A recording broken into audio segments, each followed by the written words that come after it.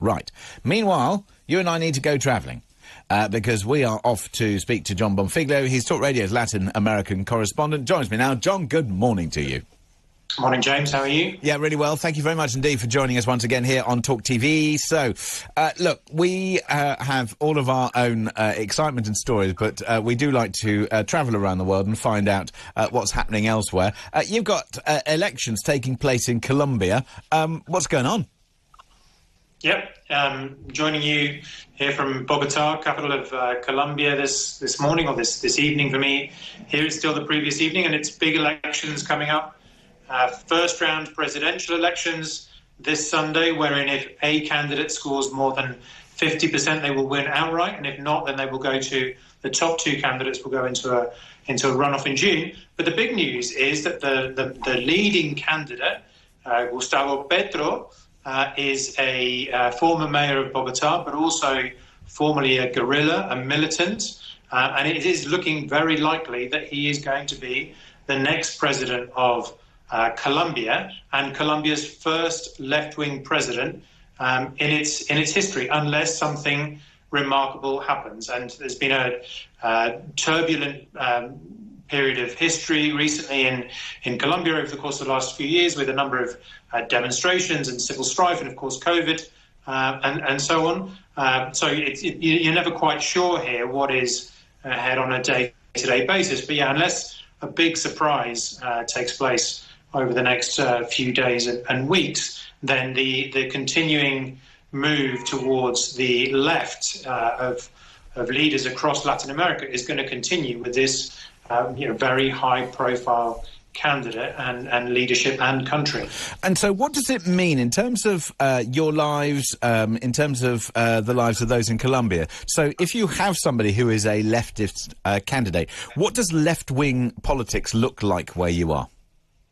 I mean, I think it really depends, if we're talking about traditional left or progressive left, or even authoritarian left, which you do still have in some countries in Latin America, particularly the likes of Venezuela and so on. Petro's politics are very much of the progressive left. So he's already talking about, sweeping changes environmentally in terms of energy transition and so on. He's talking about listening to agrarian workers. I mean, obviously, one of the big issues in Colombia has been the half-century-old, basically, civil war which has taken place here between the Revolutionary Armed Forces of Colombia and the state. And whilst that is not live at the moment, there is certainly a generation of militants that have entered the political fold and are actually trying to address now the issues that were being addressed or attempted to address militarily through a political process. And of course, you've then got, in a big sense here, the presence of cartels, production of cocaine,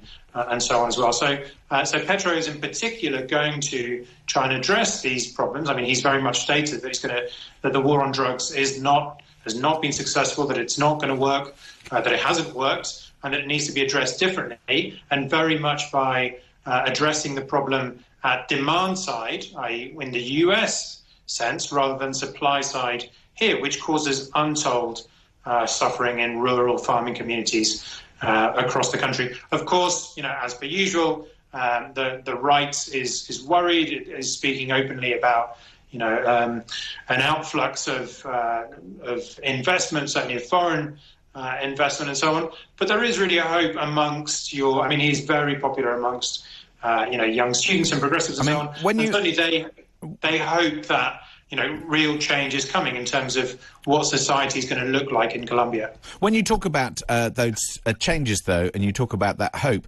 there are a lot of people outside of Colombia who will just look at the country and the economy as a bit of a basket case. Yeah, I mean, that's not actually the case. Colombia has moved on, an incredible amount. And actually walking through the streets of Bogota or Medellin or Cartagena or a number of other, main urban centres in Colombia, you're definitely not going to feel as though it's a throwback Latin American country. It is incredibly progressive, vibrant, in big infrastructural projects and so on. So it really doesn't feel that way at all. And in fact, Medellin has won awards, has been the best city for a number of different innovations for the last 10 years, beating cities right across the across the world. So it definitely doesn't feel that way here, and there is big innovation and change taking place here. Nonetheless, Colombia still suffers from some significant intrinsic existential problems which haven't gone away. In terms of the big things that affect it in terms of its traditional growing of the coca leaf and the exporting of that and so on, organised crime, natural disaster, etc. Okay, let's talk very briefly about displaced people. The UN Refugee Agency, they've said that the global number of forcibly displaced people has passed 100 million for the first time, describing it as a staggering milestone. What does that mean when it comes to Latin America? How many people are displaced, and what are governments doing about it? Yeah, I think here that's really can be seen in two big areas. And the first big area is where I am now, is Colombia has received an exponentially high number of Venezuelans. It's estimated between a third and a quarter of Venezuelans have left the country over the last 3 or 4 years, and the vast majority of those have come through Colombia.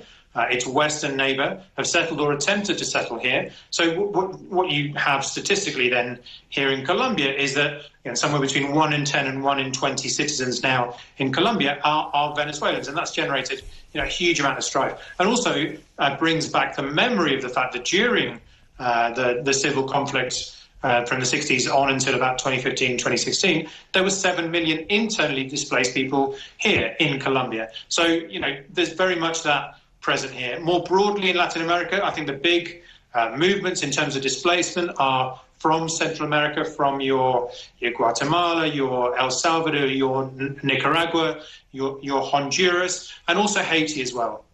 Moving out of those areas, out of Central America, up through Mexico, and up in particular to the US border as a result of natural disaster, conflict, persecution, and so on. So that big arrow driving those individuals up is really the big other factor here in terms of displaced people. There we go. John, thank you so much for joining us once again this evening from Latin America, from Bogota, as you say. Thank you very much indeed for bringing us up to date with the very latest. Much appreciated. It's John Bonfiglio, TalkTV's Latin American correspondent, bringing us